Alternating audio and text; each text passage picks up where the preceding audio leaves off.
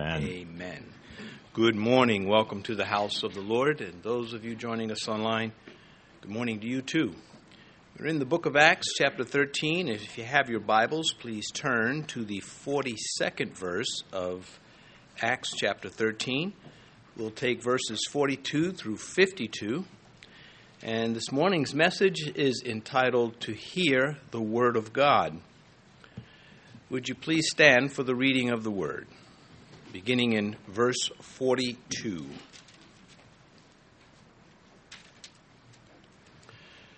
So when the Jews went out of the synagogue, the Gentiles begged that these words might be preached to them the next Sabbath.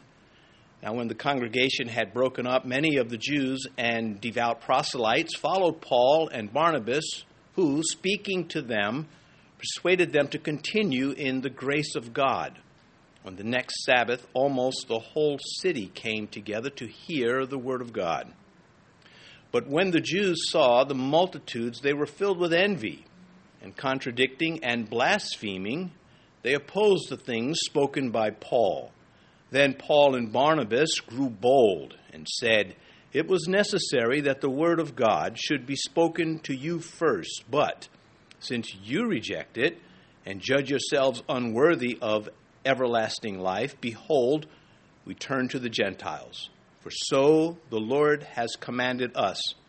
I have set you as a light to the Gentiles, that you should be for salvation to the ends of the earth." Now when the Gentiles heard this, they were glad and glorified the word of the Lord. And as many as had been appointed to eternal life believed. And the word of the Lord was being spread throughout all the region. But the Jews stirred up the devout and prominent women, and the chief men of the city raised up persecution against Paul and Barnabas and expelled them from their region. But they shook off the dust from their feet against them and came to Iconium. And the disciples were filled with joy and with the Holy Spirit. Please be seated. To hear the word of God. That title comes right out of our text this morning. But before I get to this, I want to go over some things that I think are vital to remaining stable and balanced in our approach to the Scriptures, all of the Scriptures. Early on, the Jews were faced with this fact by God, that they were sinners like everybody else. In spite of all that God invested into the Jewish people and their future as the people of God, they are still like everybody else. This comes right out of Deuteronomy 9. God says to them, "Do not think in your heart after Yahweh your God has cast them out," that would be the Canaanites, "have cast them out before you, saying, because of my righteousness, Yahweh has brought me in to possess this land. But it is because of the wickedness of these nations that Yahweh is driving them out before you." And so there the Lord is saying, don't think you're so special. I'm using you as an instrument of judgment. Later, of course, he will lay out for them that they would be judged likewise should they become wicked as the Canaanites. Well, even later in the New Testament, they would have to face the fact that they were invited to receive their Messiah in Christ Jesus and to believe him, not as Jews, but really as sinners. It comes down to mankind facing the fact that we are born in iniquity before a righteous and holy God. And they would have to face this fact just like everybody else. Paul the Apostle, a devout Jewish Pharisee, he was saved outside of the Jewish law. He knew the Jewish Scripture, and yet it wasn't through reading of the Scripture, hearing the sermons from the Scripture, that he was saved. He saw the glorified Messiah. He heard his voice and sat under his teaching. He went forward in the strength of the Holy Spirit, not in the strength of Moses. Now, that's not a slight against Moses. Moses is part of the process as God has designed it. And he went forward, Paul did, in the gospel, as I mentioned, entirely apart from the law of Moses, yet not without it. There's a big however on this. Jesus rejected the Samaritan religion. He rejected every other religion when he told the woman at the well, salvation is of the Jews. And that's one of the reasons why Paul would first go to the synagogue, to the Jew first and then the Gentile. It was a natural fit. We went over that in earlier chapters. But I want to read just that section again from John 4. Jesus told the woman at the well straight out, you worship what you do not know. I mean, that's like right there. He's saying your religion is a mess. And he went on to say, we know what we worship, for salvation is of the Jews. Christianity fulfills this with greater authority. Again, this is God's design. Not the destruction, but the fulfillment of the law. Still, the Old Testament is vital to us as God's Word. Equal authority as the New Testament. It is one revelation unfolding before us. I would not know my New Testament without my Old Testament. For example, how would I know mankind's origins and the beginning of sin were it not for Genesis 1 and Genesis chapter 3? How would I know how to approach God were it not for Exodus chapter 3, where God tells Moses, take the sandals off your feet, the ground you stand upon is holy ground? How would I know what was meant by idolatry without such chapters as Leviticus 26? How would I know the woe of disbelieving the promises of God without Numbers 14? They were promised to go into the land of flowing with milk and honey. But they didn't believe it because there were giants in the land. And for that they paid. How would I know that God's people are not intrinsically better than everybody else were it not for the verse I just read you from Deuteronomy chapter 9? And it goes on. It just goes on and on about the authority of God, the love of God. How would I know not to reject his appointed authority without number 16, where Dathan and his gang rejected the authority of Moses and Aaron, and the ground swallowed them up for it? Yeah, the Old Testament is vital to us, but it is the New Testament that is primary, and it is a good lesson to learn, to really be touched with God's love for sinners. And the purpose of the Old Testament prophecies and rituals and ceremonies and types, you have to come to the New Testament. And there you come face to face with the Son of God who died for sinners. You have to come to the place of death known as Golgotha in the Hebrew, Calvary in the Latin. Revelation 22:16. I, Jesus, have sent my angel to testify to you these things in the churches. I am the root of and the offspring of David, the bright and morning star.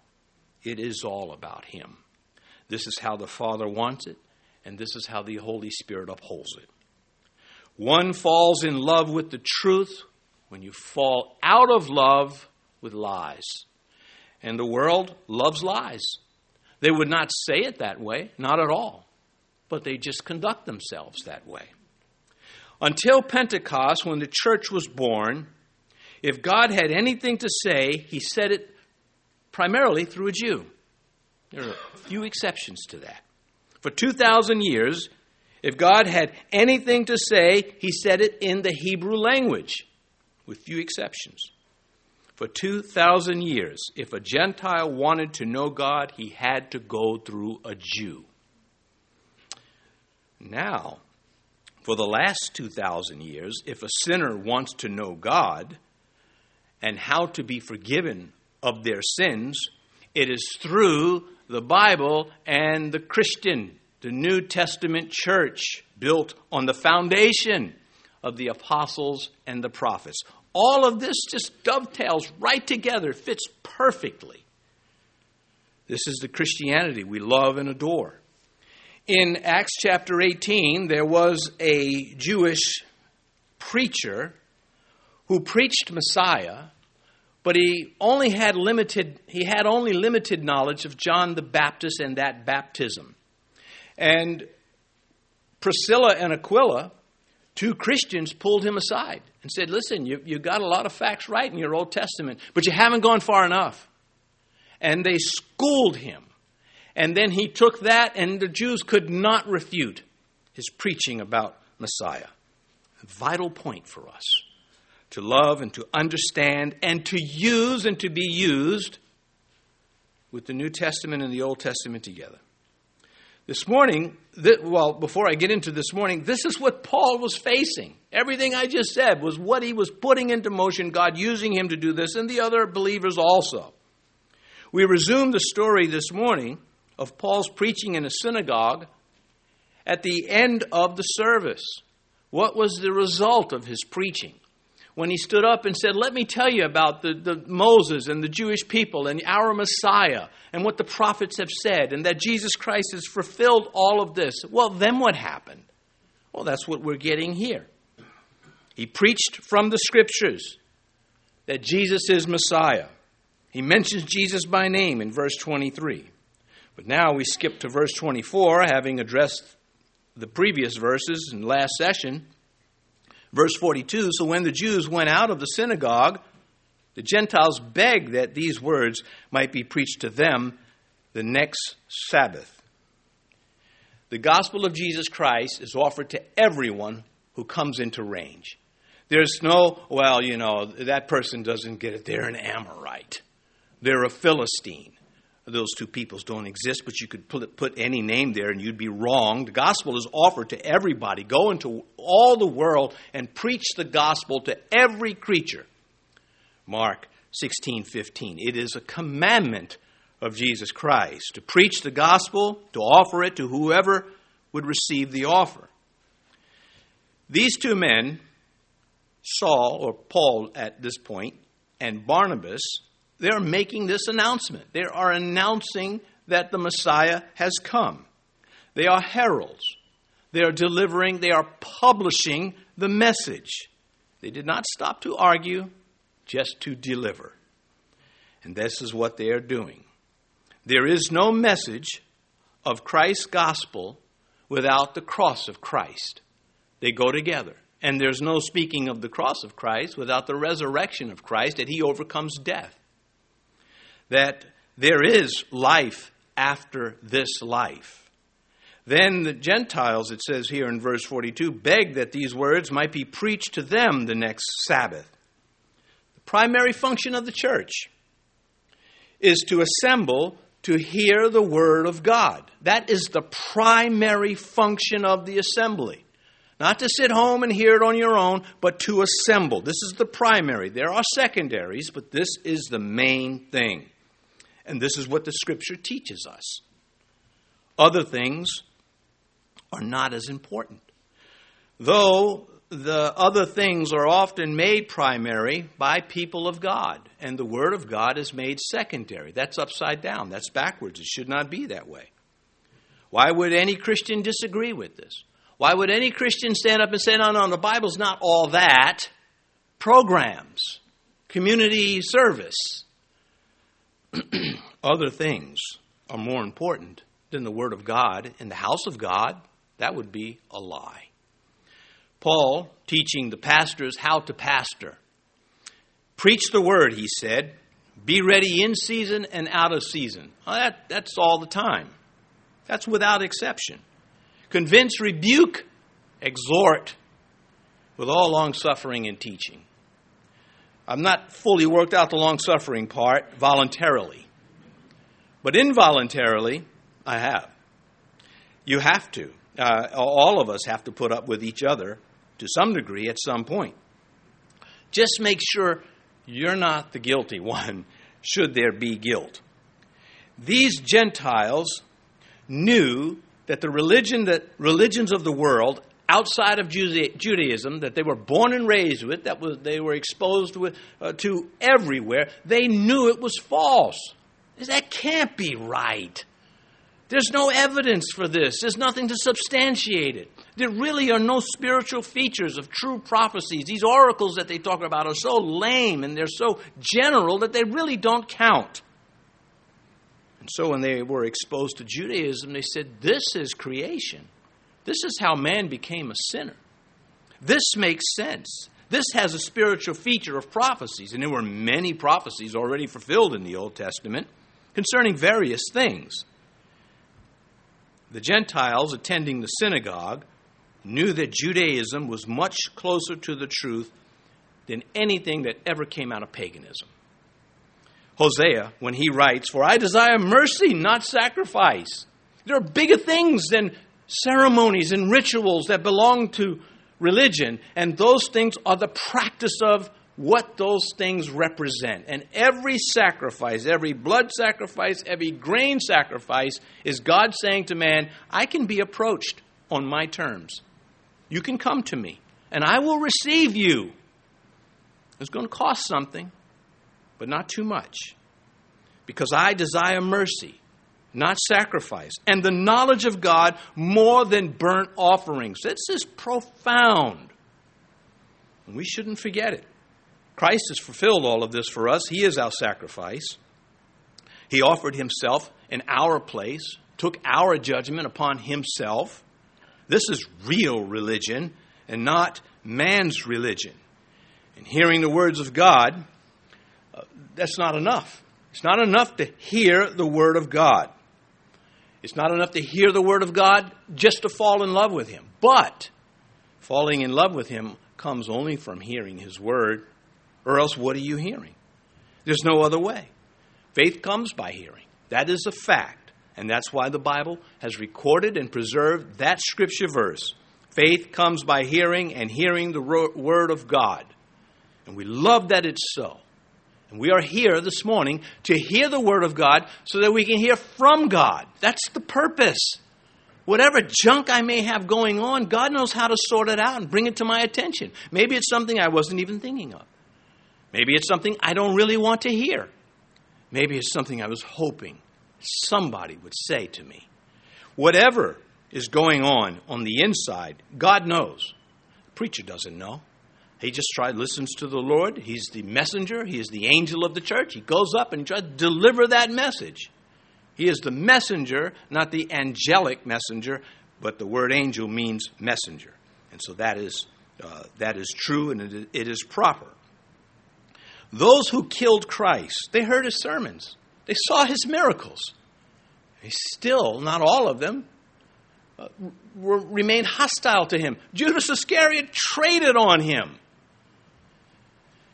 Mark 14, Jesus said, I was daily with you in the temple teaching. You had all your chances to arrest me then. Why are you doing it now? And of course, he held everything under his control. But the point that I am making is not enough to hear the word of God, yet without hearing the word of God, how do you know anything about him? You're left in a position where you just start making stuff up, and of course that is idolatry. It is something God detests. As hostile as they were to Jesus Christ in the crucifixion of Jesus Christ, he never gave up on them. He never gave up on Jerusalem. Oh, Jerusalem, the one that kills the prophets and stones those who were sent to her. After his crucifixion, that violent death, that public death, and then his resurrection, this is what he tells his disciples about Jerusalem. He says that repentance and remission of sins should be preached in his name to all nations, which means all peoples, beginning at Jerusalem. Luke 24, verse 47. Well, what kind of lesson is in that? People that shove me around and bully me, I still look to give them the gospel. I still look to offer the gospel. I don't have to like them, but I have to love them. And that love is a deeper thing than liking them. It means that I am ready to share with them the way out of hell. And the way into heaven, we know, is the good news, the gospel of Jesus Christ. Jerusalem is where his killers were in power, and they were to start there. And he is not finished with Jerusalem. The Bible makes this very clear. He's not finished with the Jewish people. He's not finished with those who have not heard the gospel. And there are many in this world, though I fear there aren't many in this country. There are many in this country who have heard the gospel and reject it nonetheless. To the prophet, the speakings of the prophet Zechariah, boy, I'll get that out eventually. It was so hard about saying Zechariah the prophet said. Chapter 1, verse 16. Therefore, thus says Yahweh, I am returning to Jerusalem with mercy. My house shall be built in it, says Yahweh of hosts, and a surveyor's line shall be stretched over Jerusalem. That has a near and a far fulfillment. This was said, Zechariah and the prophet Haggai, they were there in Jerusalem to get the temple rebuilt. The temple that was destroyed because of the people's faithlessness. It was a judgment. And yet God wanted that temple rebuilt. And he sends these two prophets to light a fire under the people. And they got it done. And that prophecy is the temple will be built. But it is also the millennial temple that is in mind. That temple will be built too. The world that Paul preached in was subject to Roman government, Grecian philosophy, and Hebrew religion. This is the audience that Paul is dealing with in this synagogue in Antioch of Pisidia. And this Antioch of Pisidia will be responsible for following Paul to Iconium and then on to Lystra and stirring up the crowd, and they stoned him to death. But he got up. This is very serious stuff, religion. We know this. None of this, the Roman law, the Grecian philosophies, the Hebrew religion as it was at the time, not because of the Scripture, but because of how the people administered the Scripture. None of it satisfied the soul, not like the gospel. Philosophy asks more questions than it answers. Listen to the philosophers of human history, and they just have all these, and a lot of them are just like, that's just crazy. That is wrong. That is not right. Still don't have the answers. They may get one or two right. That's not enough to pass the test. Government. The government of Rome allowed as much corruption as they looked to stop. In fact, even more, because they certainly were corrupt against the smaller people to help the bigger people. That's a pyramid scheme, you could say. Religion, the Jewish religion, it was incomplete and it was unwelcoming. The Jews, they made the Gentiles feel like outsiders the whole time. And hopefully we Christians, we affirm that if you have not received Jesus Christ, you're not a Christian. The communion table is not for you, but you're still welcomed. And you are still offered the gospel. We don't want to make you feel like we are enemies of each other, though our outlook may be enemies, and there are some that are blatant sinners, and we have to treat them like enemies. They'll come into our churches, they'll snatch our kids up, and they'll do them eternal harm if they can. It's getting now, especially our little girls, so targeted by sexual perversity, the mutilation of infants and people in the name of sexual perversion. It's getting so, it's another one bites the dust. Don't that be you. If you are a young believer in Christ, don't you be another one that bites the dust to the world's violent attack on God's truth. When Christ was crucified, they nailed to the cross that he was the King of the Jews. It was not divisive. It was inclusive. That's why it was in the three most dominant cultures and influences of the time in Jerusalem. It was written in the Greek language, again, the world's philosophies, which the Romans embraced. The Romans embraced the Grecian religion. They took their gods and made them, changed their names, but the same gods. It was written in the Latin, the language of human authority. That authority signed off on the execution of God the Son. It was written in the Hebrew language.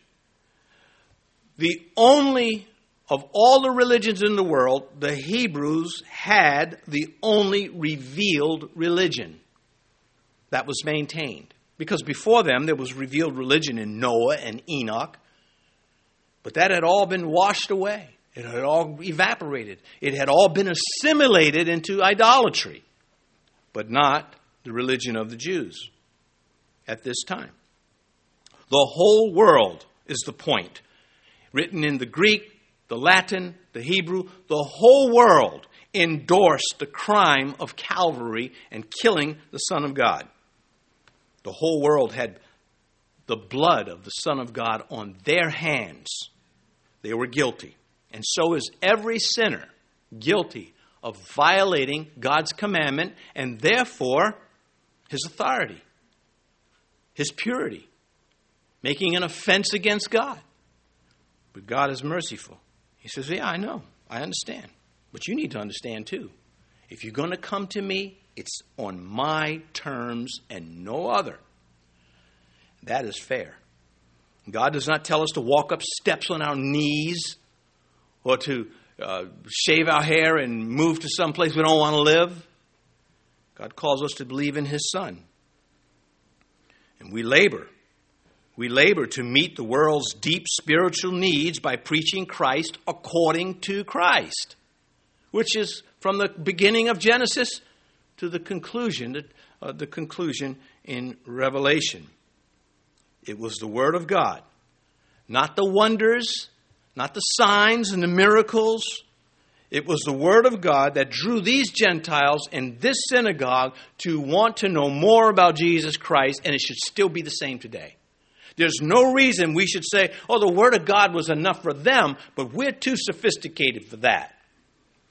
We need some sort of theater, some sort of circus inside the church if we're going to believe. All that does is distract you from the truth and creates terms and conditions that God never meant for you to assign any kind of value to. Not signs, words, and words of truth.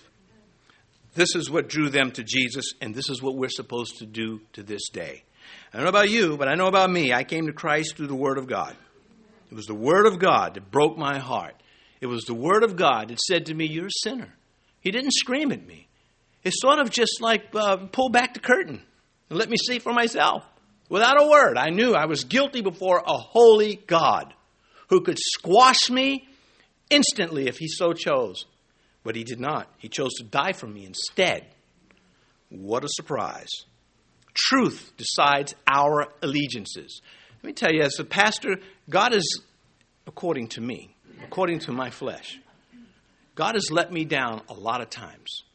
And he's still worth all of my service, every bit of it, because he is true. And if I think I'm let down, it's because he has a good reason. His ways are higher than my ways. His thoughts are above my thoughts, and often past finding out, so I submit.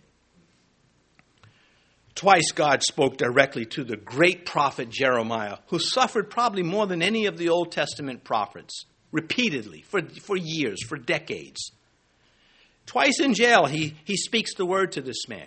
That tells Jeremiah that God is on the throne, that he is real, that he is in control.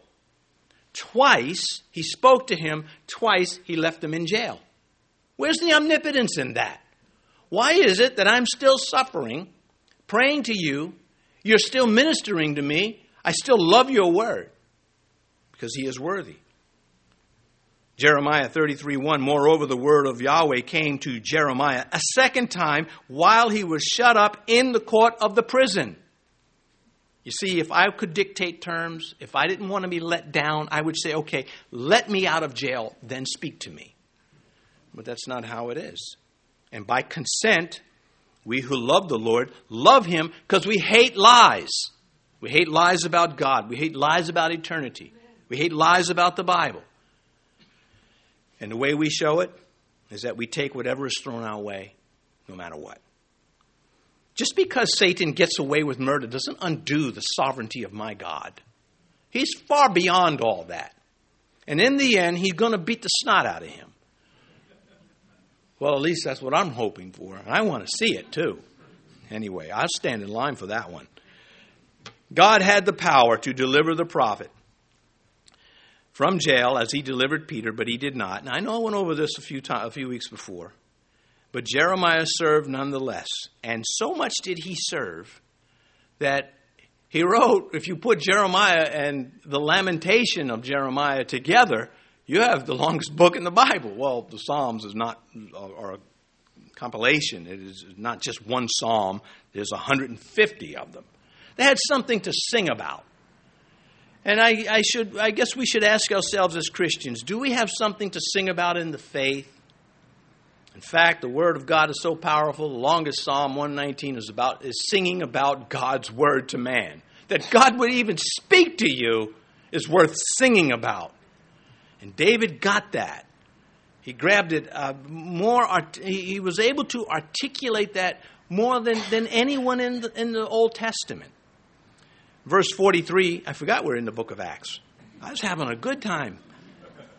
Now, when the congregation had broken up, many of the Jews and the devout proselytes followed Paul and Barnabas, who, speaking to them, persuaded them to continue in the grace of God. So after service, the service is over now. People are out in the chariot lot. I don't know, whatever they were driving. The devout proselytes were Gentiles fully converted to Judaism. They'd become, converted to Judaism. Gentiles that were fed up with, again, the irrational and irrelevant gods of the cities that they lived in. If it's not made in heaven, have nothing to do with it. When it comes to faith, when it comes to what thus says the Lord, if it's not from the throne of God and have stamped on it, made in heaven, leave it alone. Who speaking to them persuaded them to continue in the grace of God. To continue. Well, that would be a meaningless encouragement unless there was the risk of not continuing. Because we all know someone who started in the faith and they have not continued. Romans chapter 11, verse 22. Therefore, consider the goodness and the severity of God. You like that? God can either clunk you upside your head if that's what it comes to, or he can just embrace you. It's your choice. It's not arbitrary. It's not like, today I'm just in a bad mood as God. Therefore, consider the goodness and severity of God on those who fell, severity, but toward you, goodness.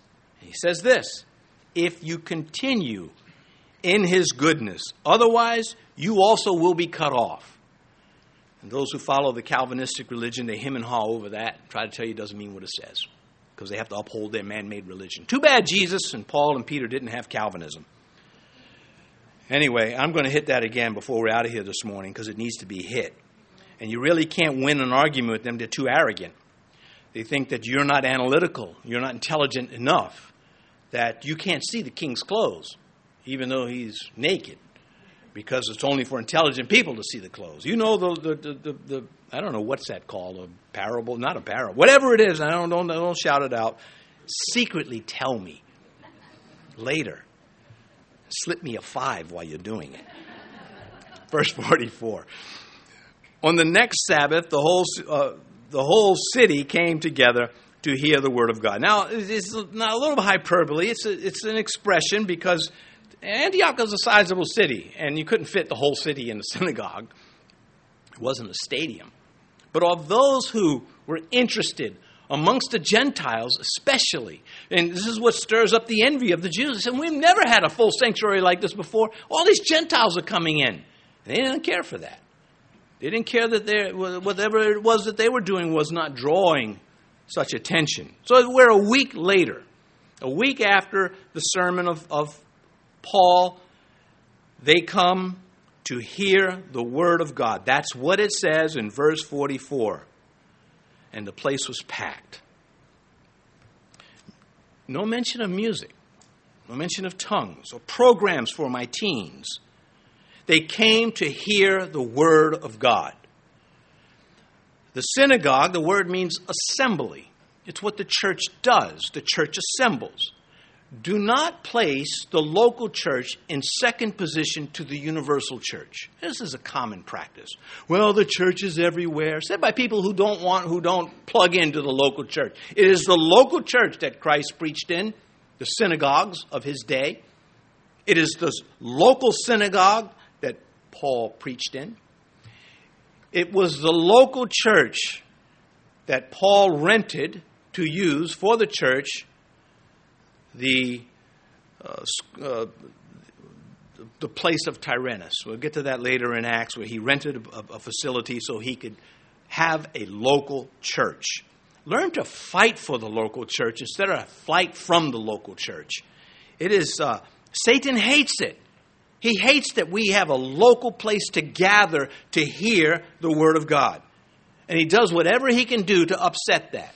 There's little criticisms, a little whisper here, a gossip there. I don't like this and I don't like that.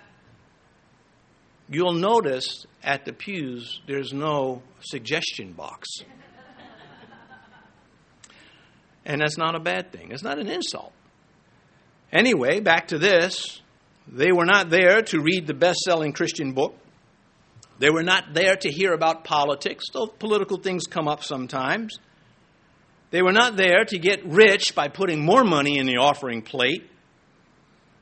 They were there to hear the truth, whether it convicted or not. They were there to hear the truth.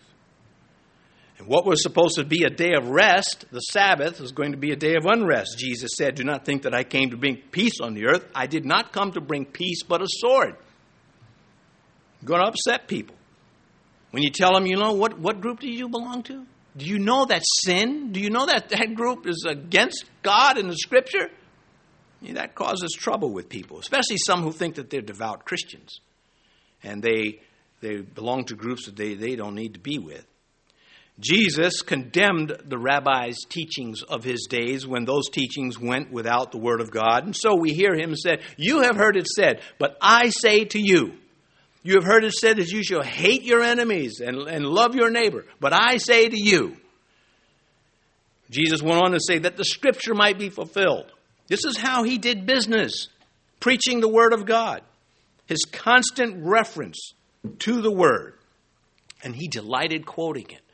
Luke chapter 24, verse 27, beginning at Moses and all the prophets, he expounded it to them in all the Scripture, the things concerning himself. Luke 24, 44 and 45. Then he said to them, "These are the words which I spoke to you." You get that? These are the words I spoke to you. That's the Word of God to you. He continues, "While I was still with you, that all things must be fulfilled, which were written in the law of Moses and the prophets and the Psalms concerning me." I love this stuff. After all these years, after all the letdowns and setbacks and disappointments, I love this stuff. And I don't plan to stop. When someone doesn't agree with me, I pray that they won't be so stupid. No, I'm kidding. I don't do. Some of you didn't think that was funny. Like, whoa. Anyway, back to this. If the editor of this message could take out those snorts, I would appreciate it before it goes on the radio. And he opened their understanding that they might comprehend the Scriptures. What? You mean I don't have enough on my own to know what's being... You don't. You come to Christ, you come as a pauper. Blessed are the poor in spirit. Theirs is the kingdom of heaven. You are a pauper spiritually. You don't know anything when it comes to God until God comes to you. The phrase in the Greek, we say born again, and that's proper. But it also can be equally translated born from above, made in heaven, touched by God. It's not enough to think you're smart enough to understand. Without the Holy Spirit, you can't do it. Jesus said, "Without me, you can do nothing of yourselves." This, to the point to me, again, Luke 24. Again, Luke 24 is Christ risen now. And this is what he has to say to his disciples. "Thus it is written." There he goes again. He's off with the Scripture stuff again. "Thus it is written, and thus it was necessary for Christ to suffer and to rise from the dead the third day." If the church is not preaching the Word of God, she's not doing her duty. She's derelict. From the temptation in the wilderness to his death on the cross, constantly quoting scriptures unapologetically with zeal for his Father's house. Now, I can't offer that much zeal, but I can muster up more than I would have had I made no effort. It does matter. It does count. Verse 45, and when the Jews saw the multitudes, they were filled with envy, and contradicting and blaspheming, they opposed the things spoken by Paul. There's better things to be filled with than envy. And there's a good envy, you got a raise. I envy that. I got a raise. Good for you. Then there's that mean envy. Like, I hate you for getting all better things than I have. That's the one that Satan wants to use. Isaiah said to the Jews in their scripture this about Jesus Christ as Messiah. Isaiah 53 verse 2. When we see him, there is no beauty that we should desire him. That's the world. That's not just the Jewish people that rejected their Messiah and blasphemed and contradicted, as we read here in verse 45. That's every lost soul. When we see him, there is no beauty that we should desire him. You know, the born-again Christian is opposite of that. We love the Lord. We can't wait to see him. And don't let hardship in life and losses in life steal from you that passion, that zeal. Go back to your roots in Christianity from time to time. Joshua built memorials everywhere. Yeah, put some stones over there. We're going to remember what God did here. We should do the same thing. Here they are in the synagogue contradicting their own scripture. They could not refute Paul, so they blasphemed their own Messiah. What did they gain by that? And they became killers, hunting him down. What more could Jesus have done? What more could the apostles have done to reach these people? Nothing. They did all that they could. The first Christians were rejected by the Jerusalem Jews, and then the Jews of the diaspora, those dispersed throughout the Gentile world. And now we have Christians who are rejected by Gentiles wherever they go. Whatever. It's not like, well, the Jews were worse than the Gentiles. No, they're all the same. Rather than psychoanalyze them, Paul and Barnabas are going to shake the dust off their feet and say, all right, fine. Choose your own fate. Verse 46. Then Paul and Barnabas grew bold and said, and you got to love that. They're going to stand up to these guys. Fine. You don't believe. We're not going to appease you. We're not going to change our doctrine to make you comfortable. This is the truth. We can't change truth. We want you to like it. We're not trying to hurt your feelings. If the truth hurts, then do something about it. Then Paul and Barnabas grew bold and said it was necessary that the word of God should be spoken to you first. There it is again, the word of God. What an emphasis Scripture puts on the Bible, and yet so many churches and Christians refuse to do it. Get quite indignant about it. The word of God should be spoken to you first, but since you rejected it and judge yourselves unworthy of everlasting life, behold, we turn to the Gentiles. What is that? Judge yourselves unworthy? That shoots down Calvinism. I thought you didn't have a free will. That's not how it's given to us. And for those of you who don't know what Calvinism is, it's a system of teaching attached to a man who really promoted this teaching that essentially says, now they won't admit this until you corner them. You are damned for all eternity because you have been damned from all eternity. You got nothing to say about it. You're going to be saved against your will, whether you like it or not, or you'll be damned to hell against your will, whether you like it or not. That is Calvinism. And when they come to Scripture verses, God so loved the world that he gave his only begotten Son, they take that world to mean, oh, no, that's just the elected ones, the ones that haven't been damned. Where do they get this stuff from? Well, I'll tell you. You're not going to learn this anywhere else. They have this big top hat. And there's a rabbit in there. And there's doctrine. You can just pull it out like magic. And these are smart, these are intelligent, good people relative to everything else. But when it comes to this, they've gulped the Kool-Aid. And they lockstep. And maybe you resent hearing me say it. That's not my problem. I'm not changing my doctrine to make anybody feel comfortable. It's just a fact. And it's sad to see them spend so much time trying to tell you a verse doesn't mean what it says. If you continue in the faith. You know why they tell you that if you are truly saved, you can't be lost? Because God picked you. And if God picked you, he can't make a mistake. So there's no way you can go. Well, I got some more to say about it. I'll give it in I'll ration it out so you're not overwhelmed and then try to turn on me, which is your prerogative, of course. Anyway, Jesus said this, you search the scriptures, for in them you think you have eternal life. And these are they which testify of me. And here the Jews are saying to him, we don't want to hear it. But that's what they talk about, the scriptures. They talk about him. Nobody else fulfilled this. Undeterred, we get to chapter 17. Then Paul, as his custom was, went into them for 3 Sabbaths, reasoned with them from the scriptures. He still goes to the synagogues. He doesn't say, oh, that didn't work. Oh, we got stoned over there. He still goes at them. How admirable. But since you rejected, verse 46, and judge yourselves unworthy of everlasting life, behold, we turn to the Gentiles. God has not excluded the Jewish people from accepting Jesus Christ. Those Jews who don't want to accept it have excluded themselves. It's no mandate from God that I'm going to the Gentiles only and nobody else can come. Not at all. When a person rejects Christ, it's not because they're Jew or Gentiles, because they made the wrong choice. Verse 47, which, again, the Calvinists say you don't have free will when it comes to this. So what's the free will offering about? Why does the Bible put some emphasis on that? I mean, these things are just a disconnect. Men that I admire, many of them, follow this stuff. And I think it's all we like sheep go astray.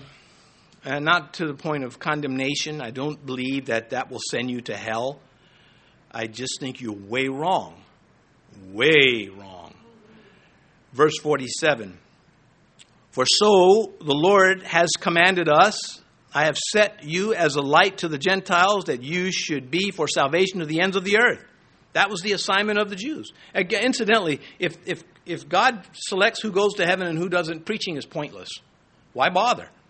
I mean, it's already been decided. It's a fatalistic view. And they're going to hem and haw and say, that's not what it means. Oh, no, that's what it means. I'm just cutting through the frills, getting to the point. That's why you write books that thick, to try to explain why you believe that stuff. Anyway, Paul, he saw the fulfillment of Isaiah 42 and 49, which is about Messiah being the salvation of the Jews and the Gentiles also. Isaiah 49 verse 6. He's speaking about his servant to come, Messiah, who is his son. I will also give you as a light to the Gentiles, that you should be my salvation to the ends of the earth. I mean, this is profound. God wanted Israel to share their scriptures, which recorded the experiences between God's people and God. For example, Genesis 12. I will bless those who bless you. I will curse him who curses you. He's speaking to Abraham.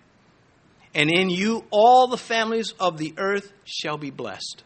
And that is because of the Messiah. They never learned how to truly learned how to invite the outsider in. Always majoring in the minor points of Scripture. Jesus said it this way, blind guides who strain out a gnat and swallow a camel.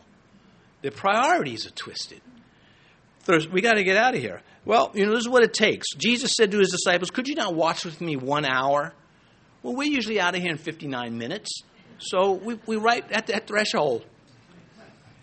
Verse 48. And when the Gentiles heard this, they were glad and glorified the word of the Lord, and as many as had been appointed to eternal life believed. Well, they lit up with joy hearing that the God of the Jews could be the God of the Gentiles too, as Gentiles. Not saying, well, you got to become Jewish first. No, you can belong to him. If you come to the Messiah of the Jew, he is the Christ of the Gentile, their Savior. And we can hear them. Thank you, Lord. Thank you. You can hear when Paul's preaching, they're like, man, this is what I've been waiting for. Thank you. As many as had been appointed to eternal life. Appointed, not foreappointed. How do you get appointed to anything? Well, there's usually some consideration. Would you just appoint anybody to drive you home? You might appoint me to drive you home if you want to get there fast. But would you just appoint anybody? No, you wouldn't go back to the kids' ministry and say, hey, can you reach the gas pedal? They don't get appointed to that. There's some thinking that is involved. In verse 46, where they reject, it doesn't say they're foreappointed or unelected. No, they rejected the gospel. The accurate translation of that word appointed is enrolled. Free will. And for time's sake, I guess, I wrestled with the Lord. Lord, how hard do I hit this Calvinism? Hard as you can, Rick. No, he didn't say that. He didn't. And I struggled with it, so I'm just editing out. Well, I still have a lot, but we're out of time, which is deleting. So I got some other hits first, parting shots. If God appointed them to be saved just because, and then damned the others in verse 46, just because, then again, preaching is pointless. This is what your Bible says. And the Spirit and the bride say, come. And let him who hears say, come. And let him who thirsts come. Whoever desires, let him take the water of life freely. D.L. Moody put it this way: the elect are whoever wills. The non-elect are the whosoever won'ts. So simple and to the point. And, then you get, of course, the brainiac Christians think they know better than Moody. They weren't saving tons of people like Moody was. Anyway, I can't go into free will and tyranny because, the whole 1 hour thing. But just suffice it to say, I am right. And if you're a Calvinist, you are wrong, and you should change teams. Now, there will be some in Radio Land they'll be turning over in their seat listening to this. Oh, I still love you as a Calvinist. No, come on. All right, that's 49. Let's finish this up. And the word of the Lord was being spread throughout all the region. Well, when the synagogues rejected Jesus, the Gentiles they were on fire. And some of these that were believers were Jews. It tells us right out that there were Jews, many Jews, that also believed. It was not like none of the Jews believed. There were unbelieving Jews and there are believing Jews. There are unbelieving Gentiles. There are believing ones also.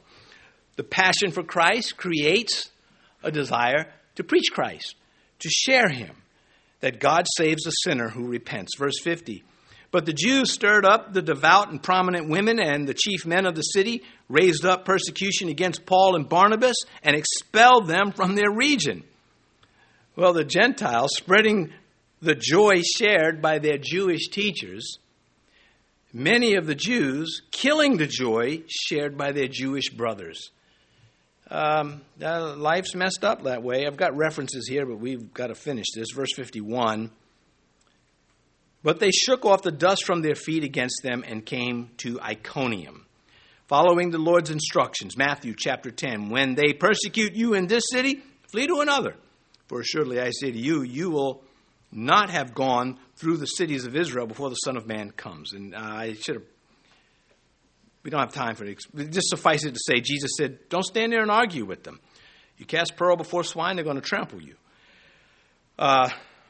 We have no philosophy as Christians to deliver. We have an ultimatum, and that's what it is. Unless you repent, you will likewise perish. Verse 52, and the disciples were filled with joy and with the Holy Spirit. The Jews were able to drive the servants of God out of their city, but they could not drive the Holy Spirit out of the heart. And that should be the way it is with anyone. Let's pray. Our Father, the action-packed activity in the Spirit, the same things that the first Christians faced and endured, the latter Christians, we to this day still have to face. May we understand that we are here in your house assembled to hear your word, to hear from you, that we could be used by you for whatever it is that you have assigned us to do. We thank you for this. Nothing like it on earth. If you've been listening this morning and you've not opened your heart to Christ as your Lord and Savior, you have an opportunity right now. You're not promised another one. You might get one, you might not. If you want to be right with God, you have to go through Jesus Christ. The world hates that thought. But this is the revelation of God. Jesus said, I am the way, the truth, and the life. No man goes to the Father except through me. If you would like to go to the Father through Christ and make this prayer in earnest, Lord Jesus, I have broken your commandments. I have done opposite of what you have commanded man to do. That makes me a sinner. That disqualifies me from heaven. And yet you have made a way in nonetheless to be requalified. And that is through coming to your Son, who died in my place to take my punishment and who lives again to enforce my salvation, to protect me, to bring me into glory one day.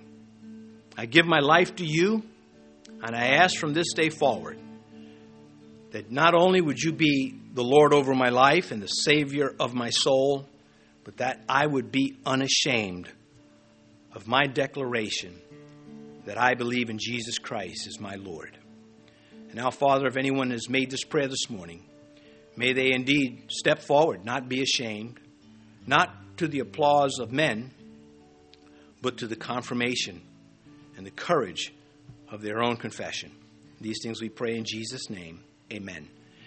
If you are listening online and you have opened your heart to Christ, then we encourage you to call the church, ask to speak to a pastor, let him pray with you. If you are in the church and you've opened your heart to Christ, the pastors are here to my left and right. Meet with them at the end of the service. If you have to wait in line a little bit, wait in line, because they're also here for those of you who have prayer requests and those beloved praise reports. Would you stand, please?